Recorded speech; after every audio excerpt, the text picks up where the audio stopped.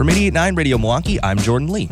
And I'm Piet Levy, music writer for the Milwaukee Journal-Sentinel. Every week we talk about music coming into Milwaukee and the music coming out of Milwaukee. This is Tapped In. Hello, Piet. How are you doing, my friend? Doing okay, Jordan. I was excited to see the announcement today about Backline, which is this program we talked about before, Radio Milwaukee and Generator working together to try to create a career accelerator program for local musicians. My thought was that just given the state of the world, this thing couldn't really go on, while things are so in flux, even though it's a terrible time for musicians. But I was excited to see that this was announced, that there is a Backline program still for 2020, which you guys announced today. Yeah, absolutely. As of today, we've got a class for 2020. And yes, the program, of course, how it works will be a little different, but what it works to do is not going to change at all. And again, what Backline has set out to do from the beginning is to not only amplify Milwaukee's music scene, but connect Milwaukee musicians to different facets of the industry that help them move their career forward. With every announcement, we get a new batch of artists, and we've got a pretty cool lineup this time. Let's start at the top. This is a new name, but it's a name we've played many times on the air. Formerly known as Liza Jane, Bisca Ray is the first announced recipient of the Backline program. I know you're playing till you learn you're not playing right.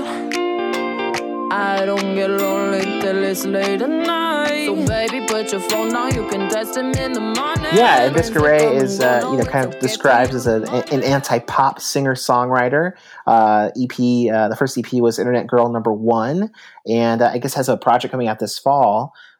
So it's cool to see that her included, and then also you got Lord Freddie, which that's the one of these four artists. That's the one I personally know probably the best. He's obviously been around for years and years and has done some really incredible work, and cool to see that he's part of the program. Your gentle touch, a summer breeze, baby, please don't never leave. Lie to me, girl, set me free. Absolutely.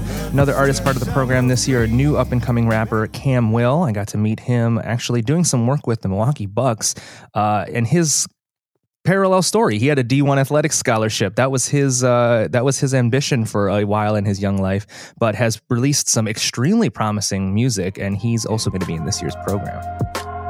I think back when I first made my decision to walk away from something that I put 10,000 hours. That's cool. And there's this other artist named So Zuppi, which I don't really know much about So Zuppi, so clue me in on So Zuppi.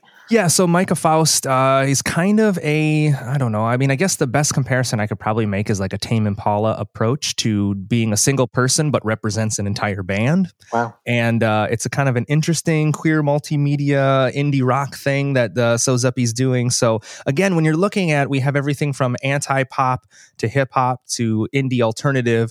There's a wide range of styles and genres in this year's class. And again, this year's class is going to have to really change the approach, but I feel confident this year that we're going to see great connection points because the connections are stronger than ever now. And although we've, again, locked ourselves in our homes and stayed away, we're connecting on the internet in new ways that have never happened before.